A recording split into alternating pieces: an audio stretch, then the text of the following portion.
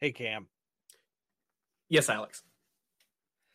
So when you went down to spring training, did you get to see anything in the way of like drills and stuff that they were running, or was it pretty much just the game? It was pretty much just the game. They really didn't have the backfields open to the public this year. And then so other than typical pregame warm-up type stuff, batting practice, fielding drills, things like that, really didn't get to see any of the actual quote-unquote training. Gotcha. So yeah, I was looking into it some. Of course, everybody's knows Ron Washington's fielding drills. He's famous for that at this point. But Eric Young actually had him doing some running drills, and they would always do the drills between second and third base rather than from first to second. You know why?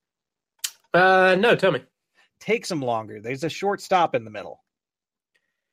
Oh, I hope this is a short episode.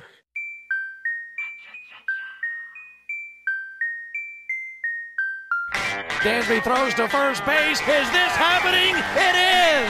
The Atlanta Braves are world champions! Welcome to the Chatting Average Podcast, presented by Sports Drink. Here are your hosts, Cam Matthews and Alex Butler.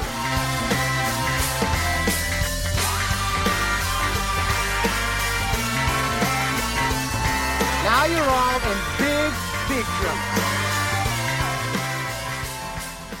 Welcome to your friendly neighborhood Atlanta Braves podcast. Welcome to Chatting Average. I'm your host, Alex, joined as always by Mr. Cam Matthews. Cam, how you doing today? What? Shaking bacon. Not too much. Been a fun week of baseball, and we've got a lot to talk about. But before we get into that, we got to tell you about a couple of people that are helping to bring this show to you. First of all, Athletic Greens. Look, tons of people take a daily multivitamin, and it is important for you to choose one that is top quality. With one delicious scoop of Athletic Greens, you're absorbing 75 high-quality vitamins, minerals, whole food source superfoods, probiotics, and adaptogens to help start your day right. I don't know what an adaptogen is, but Cam talks about it every week, so it's got to be a big deal. This special blend of ingredients helps to support gut health, the nervous system, immune system, energy, recovery, focus, aging. What else do you want from it? It's lifestyle friendly, adapting to a wide range of diets, contains less than a gram of sugar, no GMOs, no chemicals, no artificial, nothing. Costs less than $3 a day. Reclaim your health, arm your immune system with a convenient daily nutrition. It is one scoop in a cup of water every single day. That is it. No need for a ton of different pills and supplements to look out for your health. To make it easy, Athletic Greens is going to give you a free 1-year supply of immune-supporting vitamin D and 5 free travel packs with your first purchase. All you have to do is visit athleticgreens.com/sportsdrink. Again, that's athleticgreens.com/sportsdrink to take ownership over your health and pick up the ultimate in daily nutritional insurance. Guys, as you know, we are also brought to you by Colorcast. If you've listened to this show this season at all, you know we are live on Colorcast every Wednesday at 8:30 p.m. It is a live audio-only sports talk platform that is absolutely free to download and use. You can talk to me, Cam, other fans, athletes, insiders, all in real time. Just go and download the Colorcast app on the iOS App Store, create a profile, link your Twitter. Follow me at Riley's Rakes to be notified when my room goes live. Again, that is Wednesday nights at 8:30 p.m. And make sure to bring with you your spiciest takes. Well, Cam, we're going to need some spicy takes this week. We got a lot of baseball to run down. But before we get into all that, how's your week been going? It's been busy. You're starting to send us pictures to the group chat on a nearly daily basis of updates on your house. So how's it all going with that? We're very close. We are very close. So close. I planted grass seed this weekend. Ooh, fun. That's great. Yeah, felt like the field crew out there yesterday morning, out there spreading some grass seed, throwing the sprinklers on it and whatnot. Yes. So I've got some good old Kentucky 31 out there on the ground right now. Some Love high it. fescue. Yeah. Are you going to mow diamonds into it? I thought about it. You should. What kind of baseball fan would I be if I didn't? Not that I'm aware of how to do that, but I know it's a thing you can do. Oh, yeah. It's definitely a thing you can do. It has been done before.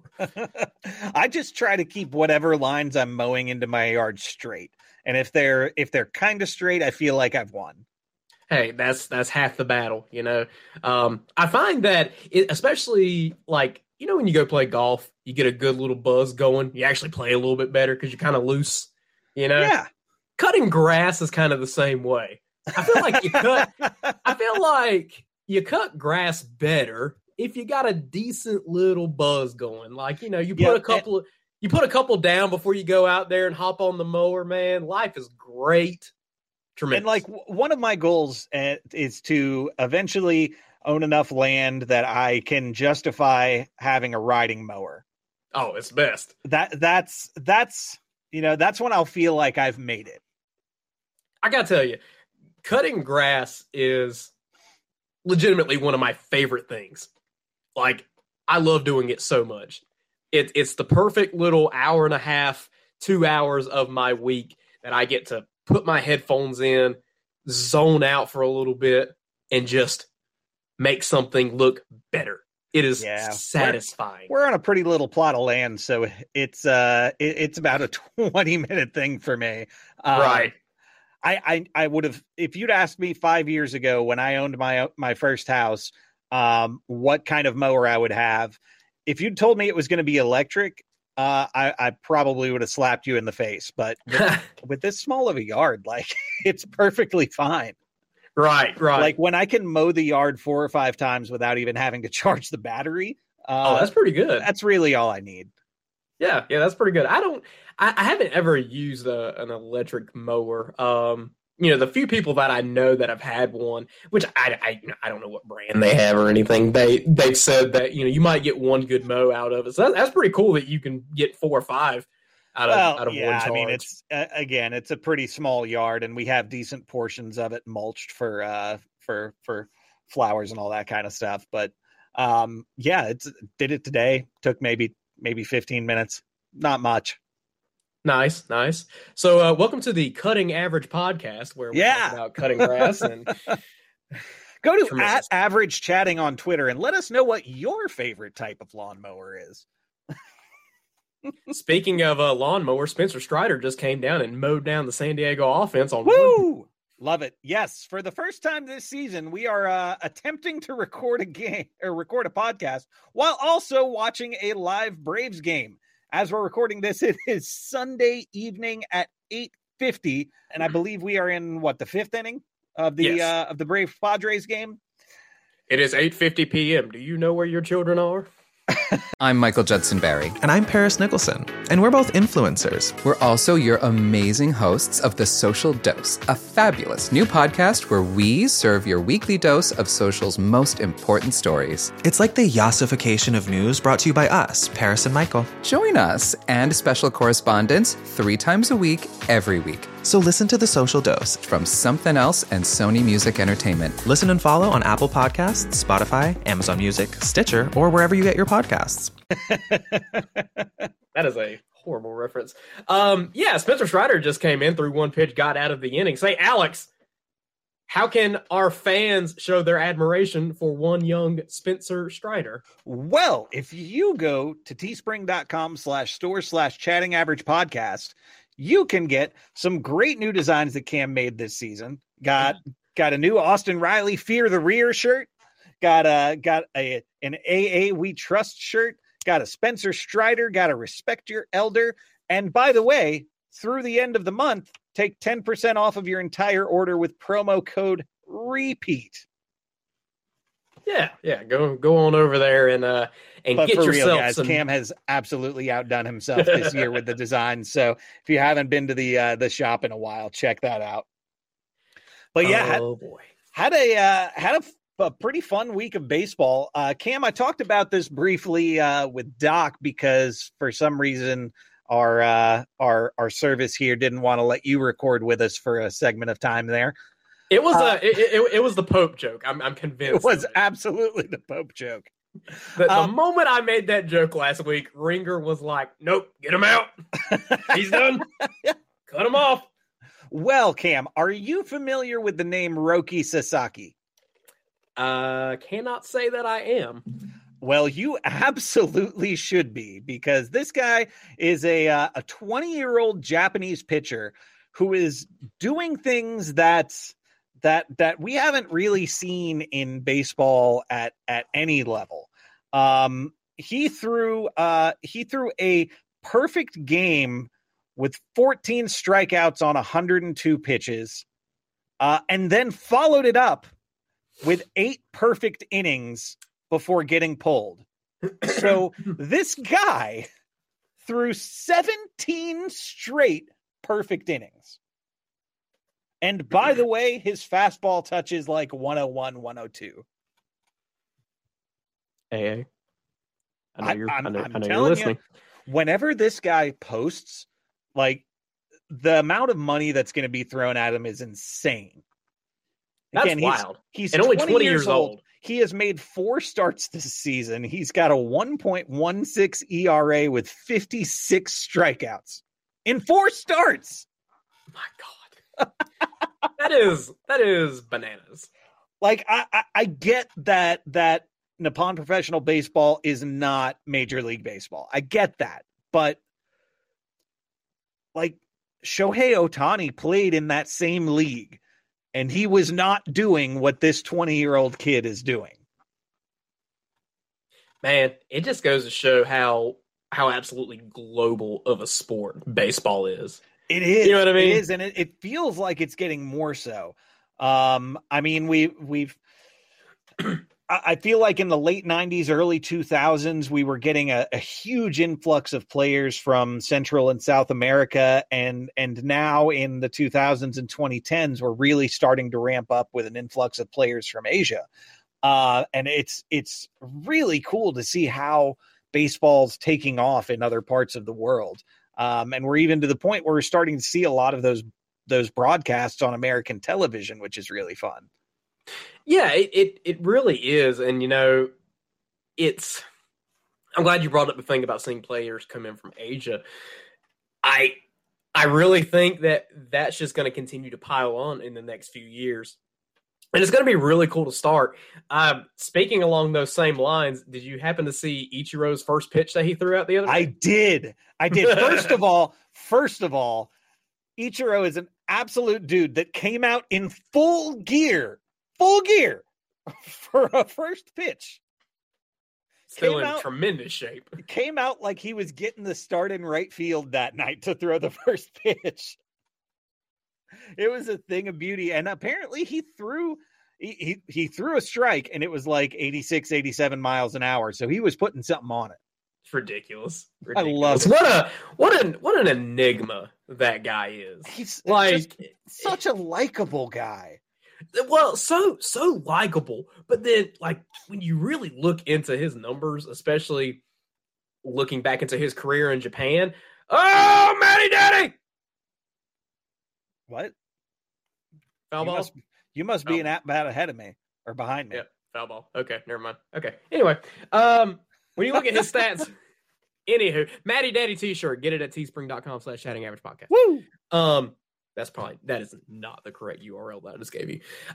When you look at his stats in Japan, especially, you know, he's the all-time hits leader in Japan, and then he comes to America and has 3,000 hits here. That's just nuts. It's insane. Nuts. Yeah. He's holds the record in Japan and is probably top 25 all time in the world's oldest baseball league. Yeah. Something like that. Absolutely. God. It's phenomenal. Love me some Ichiro. Yeah. And somehow still underrated, I feel like. Grossly. And I think that's a product of him having played in Seattle, you know, that, like, yeah, he didn't have the flair of a Ken Griffey Jr. So I don't think he was ever going to make it to that kind of mythical status, but he's absolutely deserving of it. Oh, absolutely. And yeah, I think the Seattle thing definitely has something to do with it, because he played there in kind of the downswing of the Mariners. Although he was there for their really, really good 2001 season that ended up becoming a wet fart in the postseason. But I digress. Well, speaking of wet farts in the postseason, let's talk about Clayton Kershaw for a minute. Okay. What kind of segue was that? Lord. I got a segue for everything, Cam. Jesus. You're too worried about if you could to decide if you should. So anyway, Clayton Kershaw makes his season debut for the Dodgers in a game at Target Field in Minnesota against the Twins.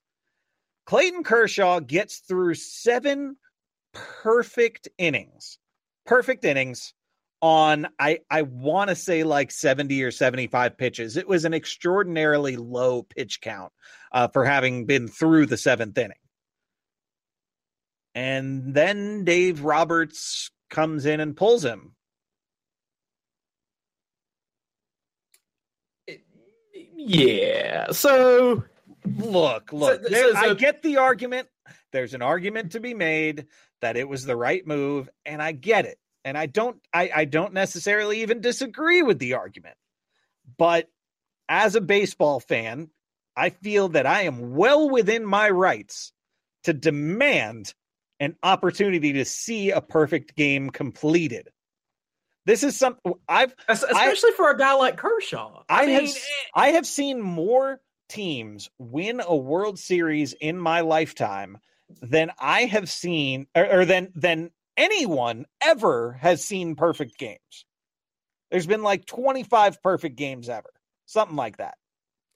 And I don't know if this is true or not, but I had seen word that apparently he was already talking to the staff before the 7th inning that he was starting to feel like his tank was running low, and maybe he thought this was going to be his last inning and what have you. And so if that's the case, if he was already hinting that, hey, I might have one more in me, let's go ahead and get the bullpen warmed up. Sure, fine, whatever. Every pitcher has the right to be honest with their coaching staff, because the game rides on their actions out there on the mound. If that's not true, look, there are multiple great arguments to be made for him being pulled being the right move. But again, as a baseball fan, it is such a rare opportunity to get to see somebody accomplish this that I'm going to be upset if that opportunity is taken from me, regardless of the circumstances. It's been since 2011 and Felix Hernandez since a perfect game was completed. I want one. It's been 11 years. Yeah. Like, do you know what it takes to get me to not want to see the Dodgers lose? Do you understand what a seismic event it has to be for me to not want the Dodgers to lose? And they had a pretty commanding lead at that point, right? Oh, yeah, definitely. I want to say they were up 5 or 6 runs, if not more. Right. So I think, I wish I knew for sure whether or not Kershaw had, told Dave that, he was done or what have you. But the optics of it, especially at the time, just don't look great. It's early in the season. But what about injury? What about that? Since the last perfect game, since 2011, when Felix Hernandez threw a perfecto, there have only been 2 times where a pitcher has gotten through 7 perfect innings and got pulled. Of course, Clayton Kershaw the other day, which we were just talking about, and Rich Hill back in, I think it was 2015. That was when Rich Hill was playing for the Dodgers.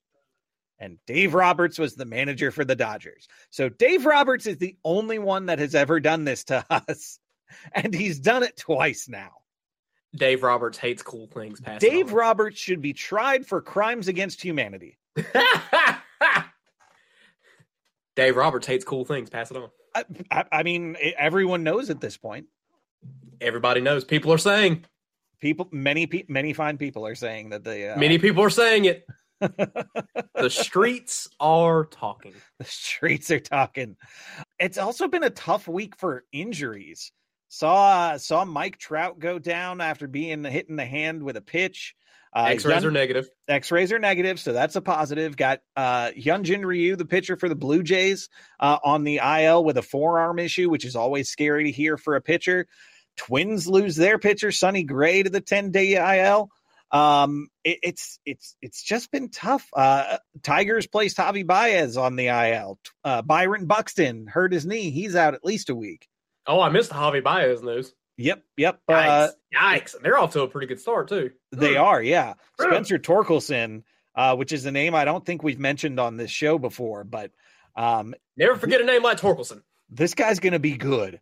He's their new first baseman, top prospect that was just called up to start the season this year.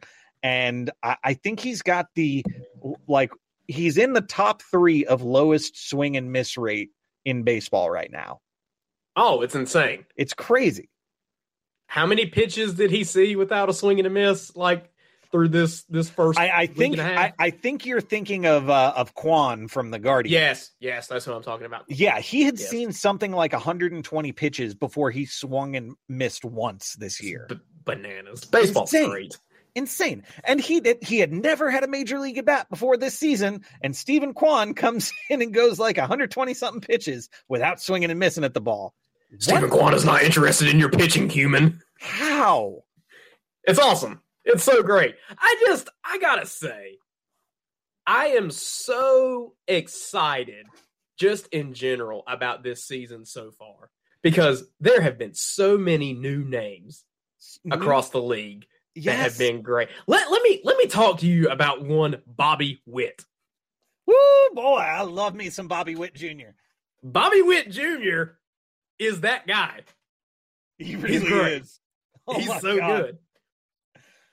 He legged out a triple the other day that I don't think any other player in Major League Baseball would have stretched beyond a double. By the time that ball hit its second bounce in right field, he was already halfway to second. Yeah, it's crazy. This unreal speed. Hunter Green for the Reds is that guy. We got a firsthand look at him in opening week. That was a tough one, and he kept on it. He like I forget if they won the game or not, but he looked fantastic against the Dodgers. The Dodgers did win that game.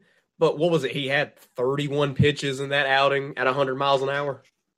Hunter Green making his second career start. Again, second career start. Set the all-time record for most 100-plus mile-an-hour pitches thrown in a single game. All time. I mean, yeah. I tell you, it is, baseball is really fun right now. Yeah, baseball's really fun right now. And it's funny that a couple of years ago, especially when the Blue Jays, kind of had their first big resurgence with all the young talent, everybody was like, okay, here's this wave of young talent. This is really cool. But then you get into this season and there's like another wave coming in across teams that aren't necessarily even contenders, but have some really good talent mixed in there. It's awesome. It's really cool. And the baseball card companies told me that this year was going to be a bad year for rookies. They're like, oh, it's Wander Franco. There's boys. Nobody else. Yeah. Keep the printers moving. Well, Cam, let's keep this show moving. What do you say we get into some This Week in Baseball history? Let's do it. All right. We are going to jump into This Week in Baseball history. As always, you can find these facts at nationalpastime.com. And the week we're going to be looking at is April 18th through the 24th. Our first fact comes to us from April 18th, 1947. Dodger president Branch Rickey names 62-year-old Bert Schotten a team scout to replace Leo DeRocha, who was suspended 10 days ago by Commissioner Happy Chandler for acts, quote, unbecoming of a major league manager. Brooklyn's new skipper, the son of a sailor who operated freighters on Lake Erie, reluctantly takes over the team 2 games into the season. and will manage the club for 1 year in his street clothes, along with wearing the team's hat and jacket. Which you can see all of that play out in the movie 42, if you've ever seen that. What did the manager do to get? What was the conduct unbecoming of a manager? He was having extramarital relations. Someone in baseball wasn't entirely faithful. Stop the presses. He was having the sex. What? I don't know. Look, it's getting late on a Sunday. I've had a long weekend. I'm really tired. I've never heard anyone say it quite like that. This is what you get. This is what you get at this point. But I figured since this is like Jackie Robinson weekend, basically, I thought that'd be a neat fact to bring up. So, and the whole fun story behind Bert Shotton wearing street clothes, basically in the dugout for that season, is that he promised his wife he would never put on the uniform again. So he didn't exactly break. You know, sometimes when you find yourself in a jam, you just got to figure out a workaround, and it seems like he did that quite well. Yeah, he did. He did. All right, our next fact comes to us from April 20th, 1997. In the second game of a doubleheader, the Cubs stopped their season-opening losing skid at 14 games, beating the Mets 4-3. By dropping the opener, Chicago set a National League record 0-14 for the most consecutive losses to start a season and has the second worst mark behind the Orioles, the losers of 21 decisions before winning a game in 1988. What do you think Braves fans would do if the team lost 14 straight to begin the season? Well, what was it? 2016, 2017, one of those years we lost like 9 in a row after the first couple of games. Yes. And it was chaos. That was awful. What was it, 9 or 10 in a row? That was absolutely brutal. But you talk about, like, at that point you're in we know what we're doing, pushing May before your team wins a single game. Yeah. 14 straight. We haven't even played 14 games yet this season. Yeah. Oh boy. That's rough. Never question a Cubs fan's loyalty. Oh no, absolutely not. They are a peculiar bunch because they are a passionate fan base who have stuck with that team through thick and thin and have won world championship in 100 years and consider themselves an elite franchise. Anyway, next fact comes to us from April 22nd, 1912. Similar to the looks of the Pirates, the Yankee uniforms feature pinstripes for the very first time. The Bronx Bombers will abandon the fashion statement for the next 2 seasons, but return to the style for good in 1915 and change their color from black to navy blue. Huh. So there you go. Yeah. I guess I'd always just assumed that they started out with the pinstripes. I figured that was a day one kind of thing. No, it actually wasn't. And so when I saw this, I actually looked up what their original uniforms looked like. It was just a solid black top and black bottoms with a white patched NY across the entire chest. So N on the right side, Y on the left side of the chest. Huh. Yeah, very, very interesting. But yeah, again, you're talking about one of, if not potentially the most iconic uniform in all of sports, the home Yankees uniform, the pinstripes. Everybody knows that. But it is funny that this fact talks about how they basically took a look from the Pirates at the time.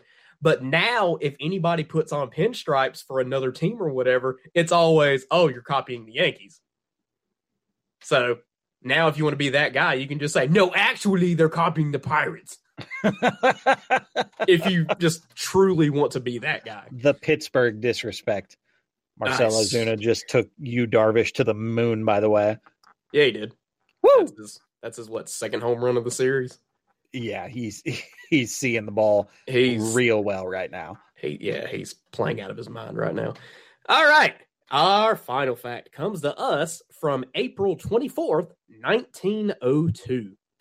Professional baseball gets its start in Durham, North Carolina, when the Tobacconists, renamed the Bulls in 11 years, play an exhibition game against Trinity College, now known as Duke University.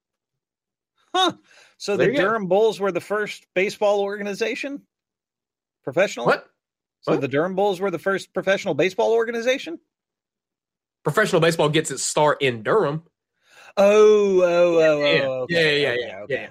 First time there was professional baseball in Durham. That's what it's our. Yeah, the Durham Bulls, originally the Durham Tobacconists. Love me some Durham Bulls. I'm sure I've mentioned it on the show before, but used to go and do my youth camps at Durham Athletic Park, the old one, which was really cool. The DAP. Yeah. The DAP. Man, Durham I got to Bulls get back out there and see the new ballpark they've got. It looks amazing. I can't believe you've never seen the DBAP. That just blows my mind. Because I didn't even realize they had a new stadium until you pointed out that it was Durham Athletic Park and the new one's Durham Bulls Athletic Park. Yeah. So the DBAP is the only stadium I've ever really known for the Bulls. I never went to a game at the Durham Athletic Park. So yeah, very cool. I don't know, that the Durham Bulls are such an interesting thing that I think a lot of people in this area, almost like a lot of your average people who aren't, as baseball obsessed as you or I or our listeners might be, maybe take the Durham Bulls for granted for what they actually are. I mean, you're talking about potentially the most prestigious minor league franchise there is.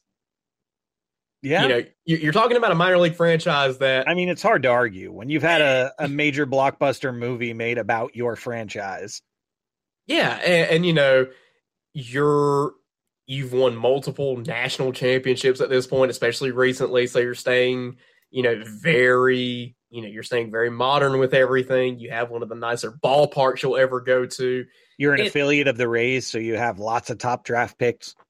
Yeah, absolutely. And so I think for a lot of people in this area, it's, we went to a Bulls game last Saturday night. And it's something that we all grew up doing, but there's just such a history there it's so great, man. If you are ever in the area, I highly recommend you go to a Durham Bulls game if you have the chance. It's just a tremendous night of baseball.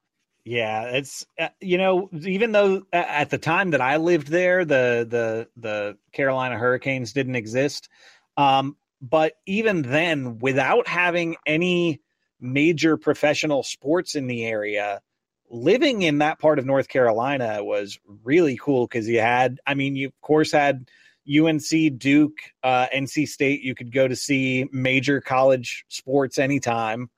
You had the Durham Bulls right over there. At the time, there was a minor league hockey team called the Raleigh Ice Caps. I don't know if they still exist.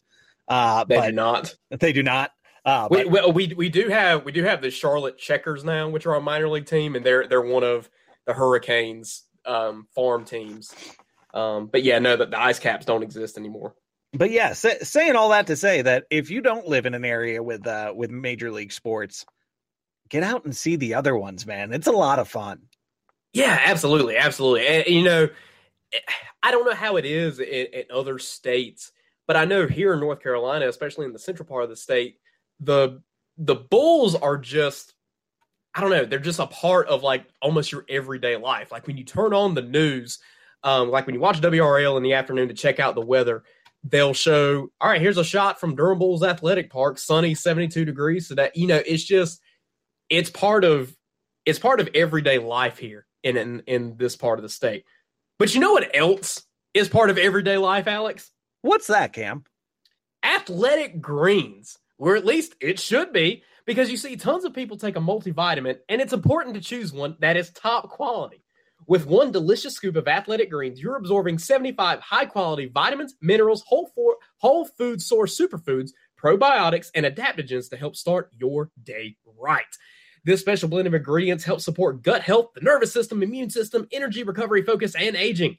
It's a lifestyle-friendly, adapting to a wide range of diets, and it contains less than 1 gram of sugar. No GMOs, no chemicals, artificial anything. All natural. Plus, it costs less than $3 a day. It is time to reclaim your health and arm your immune system with convenient daily nutrition, especially during cold and flu season. It's just one scoop in a cup of water every day. That's it. No need for a million different pills and supplements to look out for your health. And to make it easy, Athletic Greens is going to give you 1 free year supply of immune-supporting vitamin D and 5 free travel packs with your first purchase. All you have to do is visit athleticgreens.com/sportsdrink. Again, that's athleticgreens.com/sportsdrink to take ownership over your health and pick up the ultimate daily nutritional insurance. Chatting Average, of course, is also brought to you by Colorcast. Guys, I know you have had a great time on Colorcast, and we're going to keep the good times rolling every Wednesday night at 8:30. Looking forward to this coming Wednesday where I, your friendly neighborhood Cam Matthews, will be on Colorcast at 8:30 p.m. Again, Colorcast is a live audio-only sports talk platform, free to download and to use. All you need to do is download the Colorcast app in the iOS App Store, create a profile, link to your Twitter, and join me Wednesday nights. That's at HeyCam93. Be on the lookout on my Twitter account for the invitation for when my room goes live. Join me and bring your spiciest takes. Man, we had a blast on Colorcast this past week. We had I heard. We had like all of the friends of the show up. We had it was me and Sam Neer from San Diego, of course, because we had the Padres series coming up. Tyler Knight was on there. Joe Seppi showed up and spent the whole hour with us. It was great. So yeah, it's a lot of fun, and come get some fun off the cuff Chatting Average takes. Love it, guys. We're going to be right back to take a look at the last week for the Braves and preview what's coming up. All right, guys. I know you've missed hearing me say it. It's been an up and down week for the Atlanta Braves. There it is. You know, it's funny because in the group chat about halfway through the week, I sent that jokingly to you about, it's been another up and down week for the Braves. Yeah. Yeah. I wish I hadn't said that so much. Oh, man, we said that so much. Just make it an up week. Remember when we went like 17 straight games, alternating wins and losses? Yeah, that was what a time to be alive. What a time to be alive. Hey, we won the World Series that year. We did. It worked out just fine. So the week started off with a 3-game set at home against the Washington Nationals to open up division play for the year. It was a tough go of it, guys. It did not go well. No. Had Huascar Ynoa get the start. Was interested to see what he would do in his first start of the season. Became less interested as the game began because he only went 3 innings, allowing 7 hits and 5 earned runs while only striking out 4. He was relieved by Spencer Strider, who ate up a little bit more, went 3 1/3 innings, allowing only 3 hits and 1 earned run. So a decent outing for Spencer. And then Spencer, at this point, the game's packed away. Tucker Davidson gets mop-up duty, does not have a great time, finishes out the last 2 2/3, but does allow 5 earned runs. A tough go for Tucker, but still good to see him out there getting work, especially piggybacking off of Strider. That was kind of fun. Ultimately, the game ends 11-2. Not a ton to really rave about here. Some would say not great. Not great. Not great. Many people are saying it.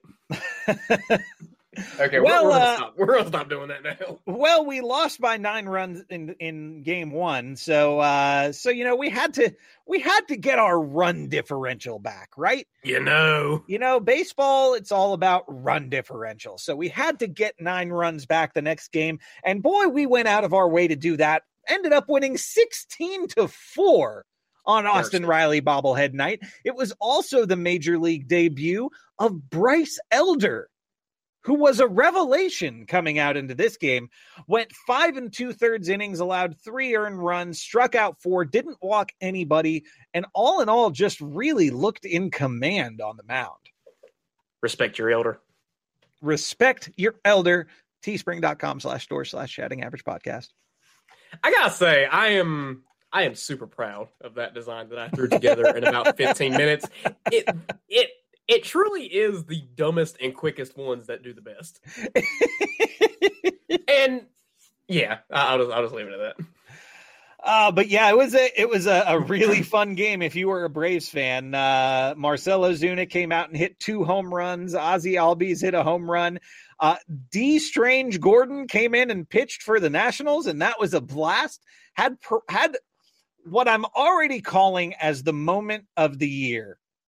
When oh my God, Travis d'Arnaud was in the box against D. Strange Gordon. D throws something like a 52-mile-an-hour eephus pitch that hits d'Arnaud in the shoulder, and he pauses for a second and then collapses to the ground like he's just been sniped from left field. And it was just like that Travis d'Arnaud was called home. It was one of the funniest moments I've seen in the middle of a baseball game. It was really, it was tremendous. Awesome. Well, because at that point you were in garbage time. Yeah, at baseball. that point I think it was like 14-3. It was the 7th inning or something like that. Yeah, it does not matter. Like everybody had a good laugh. Both sides. So just tremendous content.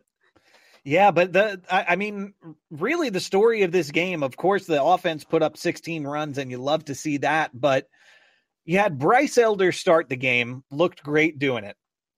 Darren O'Day came in and threw 4 pitches, and then Jackson Stevens, also making his major league debut, came in to throw the final 3 innings of the game. So 8 2/3 of the 9 innings were thrown by guys making their major league debut. Pretty neat. Pretty neat. There's got to be a stat out there somewhere for that, right? Most combined innings by people making their major league debut. Oh, I'm certain someone's made a debut and gone complete. Someone at some point that had to have happened. Doc Herbert, get on it. I know he knows that off the top of his head, I'm sure. Yes, or Dylan, somebody. All right, so Braves and Nationals were 1-1 entering the rubber match of the series on Wednesday. Josiah Gray takes the mound for the Nationals, and like I predicted last week, he was a problem.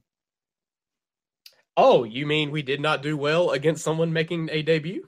He was not making his debut. We saw him twice last year, I believe.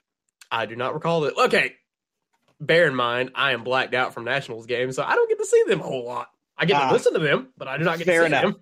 Yeah, Josiah Gray is one of the pieces that came over in the in the Turner and Scherzer deal from the Dodgers. He was their top pitcher. My Lord, Spencer Strider. Okay. Okay. I know your feet is behind mine, so I'll wait till you see it. It is an 0-1 pitch to Hosmer. Just wait. Oh, I'm not even on that batter yet. Carry on. Regardless, Josiah Gray, as predicted, is going to be a problem for us for a very long time. Luckily, they still have other pitchers like Patrick Corbin, who will make the Nationals overall less of a problem for us.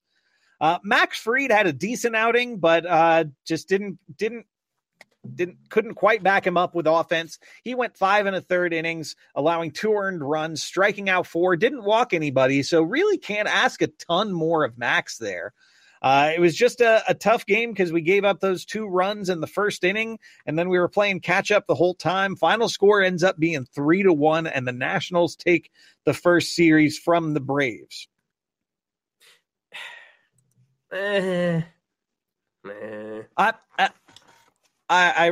wrote a tweet about it last week, but I refuse to get upset about any game we lose during Champions Week. There's just so much extra stuff going on around the games that first week, whether it be, the handing out of like the Silver Slugger Awards and all that, or the distribution of the championship rings, or whatever they're doing on a given night. There was one day they had UGA there with their national championship trophy, but there was the whole first week, there was something different going on every night. And as we all know, baseball players are creatures of habit. And we went ahead and disrupted their habits for every single game. So to make it out of that around 500, I don't think is something you can really be too upset with. I mean, okay, can I dive into some stats now, or well, okay? So as of April 14th, so just before we started the series against the Padres, to that point of the season, coming off the National Series, the Braves were third in hard hit percentage, third in fly ball percentage, first in walks, fourth in barrel percentage, and third in average exit velocity.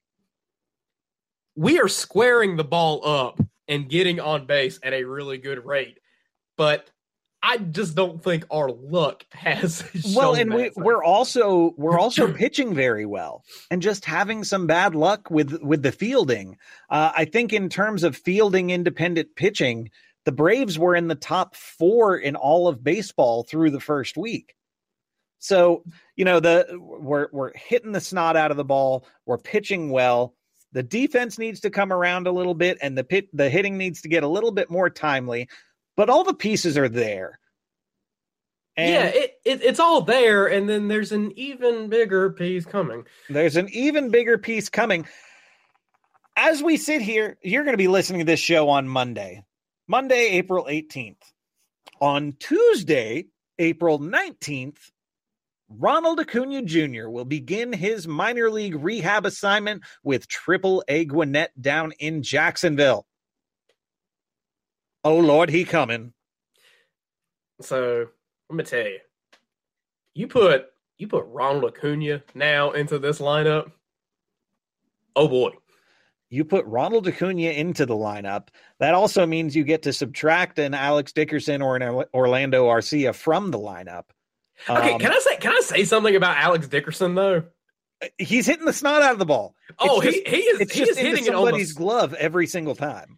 I legit feel bad for the guy. He has one hit, I think, on the season, but he has hit the ball on the screws I don't know how many times. Yeah. Yeah, I think his hard hit percentage was like off the charts, but he was batting like 080. Just terrible luck. But yeah, you replace a bat like that in your lineup with a Ronald Acuna Jr. My Lord. And you're doing pretty well because you just know Ronald is going to come out of the gate going absolutely insane. It is the Ronald Acuna revenge tour because he didn't get to be out there with that World Series team. So he's going to do everything he can to get him another one. Well, I mean, and think about it this way. You know, here in 2-3 weeks, the lineup that we're potentially going to be looking at is, okay, leading off, here comes Ronald. Something that, you know, we've gotten used to the past couple of seasons, seeing Ronald bat leadoff. All right, let me try to work around. Well, crap, I can't really work around Ronald because Matt Olson's standing over there on deck.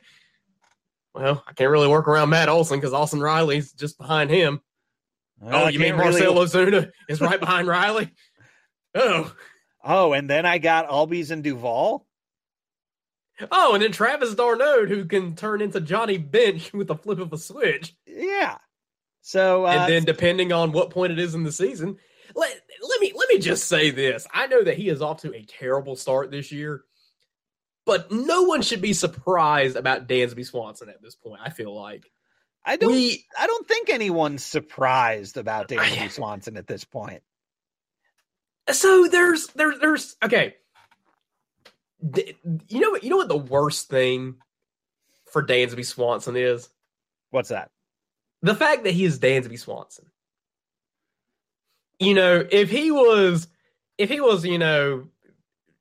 John Doe drafted in the 5th round in 2014, who happened to be our 9-hole Gold Glove shortstop hitter, no one would really bat an eye at him batting, 120 on the season so far. And that actually might be a little generous to this point. Mm-hmm. But it's the fact that he's Dansby Swanson, the number 1 overall pick a few years ago, the big trade from Arizona, yada, yada, yada, yada, that I think holds it's who he is, not what he is. Right. I get that. So I think, I think the sooner that we accept that Dansby Swanson is a plus average defender who slots in really well as an 8 or 9 hole hitter who can go on hot streaks and still put up 20 plus home runs a season, I think that's okay. It's okay. Yeah, for it's now. Fine. Yeah, it's fine. Can't wait for us to sign Carlos Correa next year. Right. I was just going to say, look into your crystal ball and tell me who plays for shortstop for the Braves in 2023. Not Dansby. I don't know who it is, but I'm not too convinced that we bring him back next season. I don't think we do, because not only is the Carlos Correa option out there, the Trey Turner option's out there. Let me tell you something. Ooh, let me tell you. We know firsthand how well Trey Turner can hit in Atlanta. No one has disliked Trey Turner possibly more than me. And as much as it pains me to say that I would potentially pull for a member of the Wolfpack, I would give my left arm to have him on our team. I would be very excited to have Trey Turner on my team. I will just say. It's the same thing with freaking Bryce Harper. Like, if he had signed with the Braves when he was a free agent, every Braves fan would have freaking loved him. But he didn't, so he's the... Well, okay. Have you turned the corner on Bryce Harper at all?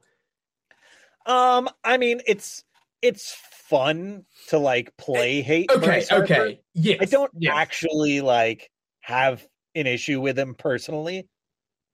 Right. Okay. So I think I've reached the point with him where I agree. Like, it's fun to Bruce Hooper, I think it's fun to joke around about that just because he plays for, one of our biggest rivals. But I think I've said it 1,000 times, especially when I talk about someone like a Roger Clemens. Someone has to play the villain. And he can play it so incredibly well. Although I will say he has really toned down the last couple of seasons. He has, yes. Like, he is, he has definitely seemed to have matured the past couple of seasons. And you think back to his MVP season last year, especially after getting nearly hit in the eye at one point last season while in an at-bat. Like, I think he's really come a long way. But again, I think it's fun to play him as the villain. I have no ill will against that guy. Sports is more fun when you have a villain, when you have someone that you can direct all of your angst and frustration towards. And, for a while for Braves fans, that was Jose Urena down with the Marlins. Bryce Harper's been that for years. You need an outlet for the frustration you get from watching a team 162 games in a regular season, and having a villain on another team, especially in your division, is a great outlet for that. Yeah, absolutely. Absolutely. All right. Well, we digress, but let's get into the Padres series. Oh boy, the first game of the Padres series sure did look a whole lot like the first game of the National Series, didn't it, Cam? I turned it after the fourth inning. Oh, that's a good call. Joe Musgrove came out and absolutely had his way with the Braves. Pitched 6 2/3, allowing no earned runs, didn't walk a soul, and struck out 6. Meanwhile, Charlie Morton had a pretty rough outing. He went 5 innings. Actually, an admirable effort to get through 5 innings, despite allowing 5 earned runs and walking 3 batters. Did strike out 5, but after the second inning, it just became damage control and saving your bullpen. So he allowed those 5 runs in the first 2 innings. For him to get through 5 was yeoman's work. That was fantastic to help the bullpen out. After the first inning, I was convinced that we would maybe get 3 out of him, because he was pushing 30 pitches in the first inning, if not more. Yeah, threw 95 pitches in 5 innings. Good Lord. That was a rough one. And then was followed up by Sean Newcomb, who still has a lot of question marks around him. We all know he's only on the roster because he's out of options at this point. He went 1 inning, allowed 3 hits and 2 earned runs, struck out 1. Will Smith came in and had a clean 1-hit inning. And then Tyler Thornburg comes in and allows another run in the ninth, in the 8th to make it a 12-1 win for the San Diego Padres. Yeah, not great. Going back to Newcomb, I don't.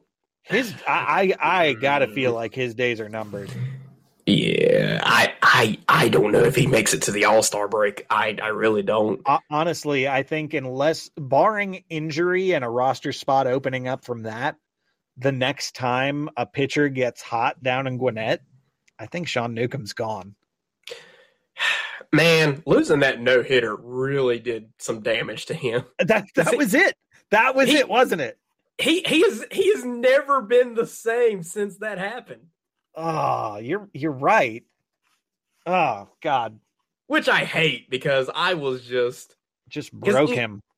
Well, and he was one of those first, really exciting pitching prospects to kind of him and Luis Gohara.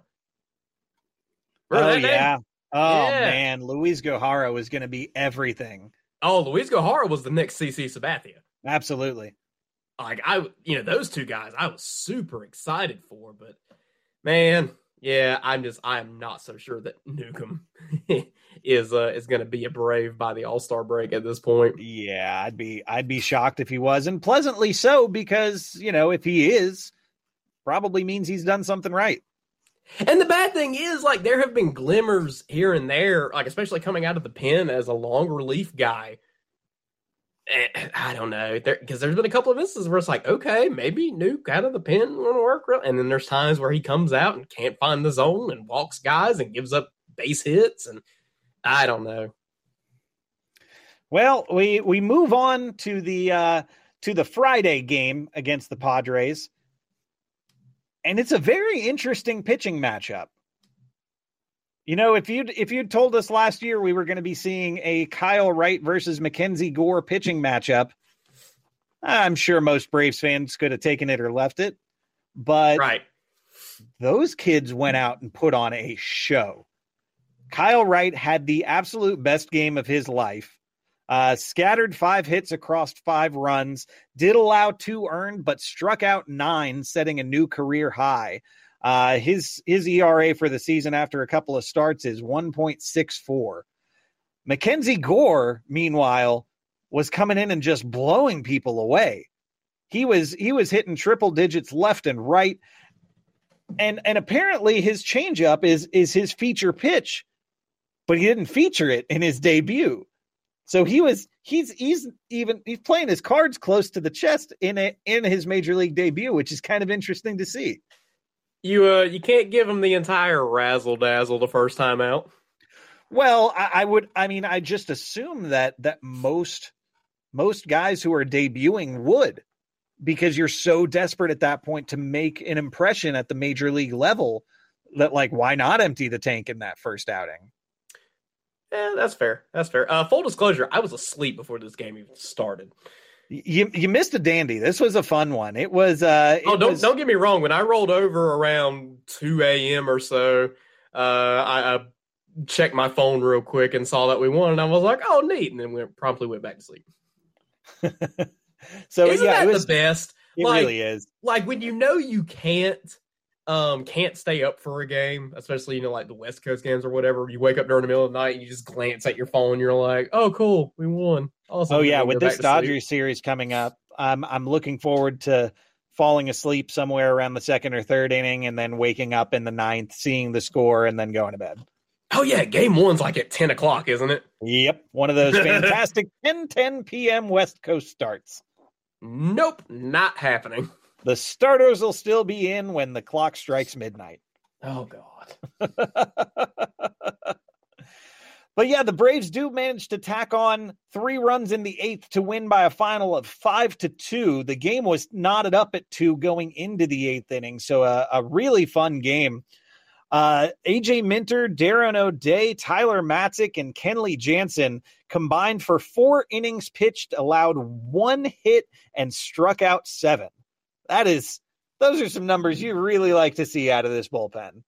For sure, buddy. All right, so we split the first 2 games of the series, and we get to the third on Saturday with Ian Anderson taking the mound against Nick Martinez for the Padres. Ian Anderson kind of had some question marks on him after his first outing. He didn't look that great. Had a great game, bounced back really well, went 5 2/3, allowed 1 earned run, struck out 7, and only walked 1, which was good to see after he had walked 5 in his first outing of the season. Yeah, so I actually did get to take in took in every pitch of this game listening to the radio feed. And Ian, I don't know, he seemed like a much more confident, aggressive pitcher than he did in his first start. And it worked out really well. One interesting note out of that game, and that rings true coming into this game here tonight, the Braves now have 13 home runs on the season, 12 of which have been solo shots. So just get on base, guys. Well, get on base, or let's when folks do get on base, let's drive them in. Something. Please. Anyway. But yeah, a great effort from Ian Anderson. Colin McHugh, Will Smith, Kenley Jansen combined to throw 3 1/3, allowing only 2 hits and 1 earned run and striking out 4. So there's that bullpen again doing what we expect it to do. Really love seeing it. Had home runs from Marcell Ozuna, Matt Olson, Ozzie Albies. Had doubles from Duvall and 2 from Dansby Swanson, which was certainly refreshing to see for Braves fans. Yeah. There it is. So Braves managed to take the third game of the series, take a 2-1 series lead going into the Sunday night baseball game that we're currently watching. So at the very worst, the Braves will escape San Diego with a split, if not winning the series going into LA, which is really nice to see because I didn't feel great about this West Coast road trip going into it, but being able to take 2 from San Diego, if not 3 tonight, is a great thing for us. Yeah, I absolutely agree. And again, worst case, after this game here tonight, we go into Monday at 6-5, and I don't know. I cannot make myself get worried at all. I mean, about this team yet. It is so early. We've all kind of learned our lesson about baseball from last year. Like, just hover around 500. If you're around 500 at the All-Star break, what are you worried about? You got plenty of time. Well, exactly. And I think, I think the biggest thing too, and Snit has reemphasized this, if you've watched the Behind the Brave series on YouTube, goal 1, as always, is win the division. You have to win the division. So, I think you like you said, you tread water to a point until around the All-Star break. But I really do think we're not competing. Like, we're playing games against the Dodgers in the regular season. Make no mistake, we are not competing against the Los Angeles Dodgers in the regular season. Right, exactly. And so I think too, once Ronnie hits this lineup, I really do think this team is going to click into a groove. Because right now, it certainly has to feel like, I don't want to say you're standing pat until Ronnie is in the lineup, but just keep the ship afloat. That's it. That's it. Because you're not in your quote unquote final form yet for this season. Oh, so, absolutely not. Yeah, it's fine. So as we sit here talking to you, the fourth game of the Braves Padres series is currently in the bottom of the 8th inning with the Padres leading 2-1. So we will update you on that before we get done recording, provided the game has ended. But let's go ahead and take a look ahead to the week coming up. We are facing the Los Angeles Dodgers. And you all know what that means. It's going to be the first time that we are going to see Kenley Jansen pitching against the Dodgers. Man, who would have ever thought? Yeah. And I really can't think of anything else notable in that series. Oh, it is also the first time that the Dodgers and Braves have met since the NLCS last year. Ooh, yeah, that's kind of cool. Yeah. Very. So that'll be fun. Very cool. Yep. But like we talked about, unfortunately, we got to deal with back-to-back 10 p.m. Eastern Standard Daylight Time starts on Monday and Tuesday against the Dodgers for the first game of the series. Go ahead and tell y'all I'm not going to have a lot of insight to these first two games on next week's episode. There is no way. I will sacrifice sleep so you guys can be well informed. Thank you, sir. So for the first game of the matchup, we've got Huascar Ynoa, who got an extra day of rest. He was supposed to start for the Sunday game, but Bryce Elder got that start instead. So I know Ynoa will get an extra day of rest to go up against Clayton Kershaw, making his season debut for the Dodgers at home. Well, his home debut for the Dodgers, I should say. Tuesday, we've got Max Fried on the hill. It's a TBS game going up against Walker Buehler, so that'll be a fun pitching matchup. On Wednesday, we've got an earlier start time at 3:10 p.m. with Charlie Morton taking on Tony Gonsolin. From there, we come back home for a 3-game set Friday, Saturday, Sunday against the Marlins. Got Kyle Wright going up against Trevor Rogers, Ian Anderson going against Alicia Hernandez, and Bryce Elder getting another start facing Jesus Luzardo in the Sunday game. So yeah, I think you if you can get this one tonight from the Padres, go 3-1 for that series, snag 1 from the Dodgers. I think you're very, very happy coming home for that Miami series. I agree. Like I was just about to say, just take 1 in LA. Yeah. I really think that's what you go for again, because you're early enough in the season. Take 1, go back home, look to take 2 out of 3 from Miami, and and you're good. Yep, that's all you got to do. That's it. That's just all you got to do. That simple. But you got to do one other thing for me, guys. One thing. Go to sportsdrink.org or open up Instagram and type in Sports Drink. That's at SPRTSDRNK, Sports Drink without the vowels. Because Sports Drink brings you this show every single week. It is your digital water cooler. It's a newly created internet community that tries to find the intersection of sports and not sports. They're here to help us grow and to hate your favorite team. Rising tide lifts all boats, so go check them out. All we ask, Cam. Yo. Close the door behind you. We do not want to let the funk out. I got you, man. All right, guys. Well, that's going to do it for this week's episode of the Chatting Average podcast. For Cam Matthews, my name's Alex. We will see y'all next week for another brand new episode. Bye. Hey, you hear that? The sound of a winning crowd. Go Padres. Sam, you suck.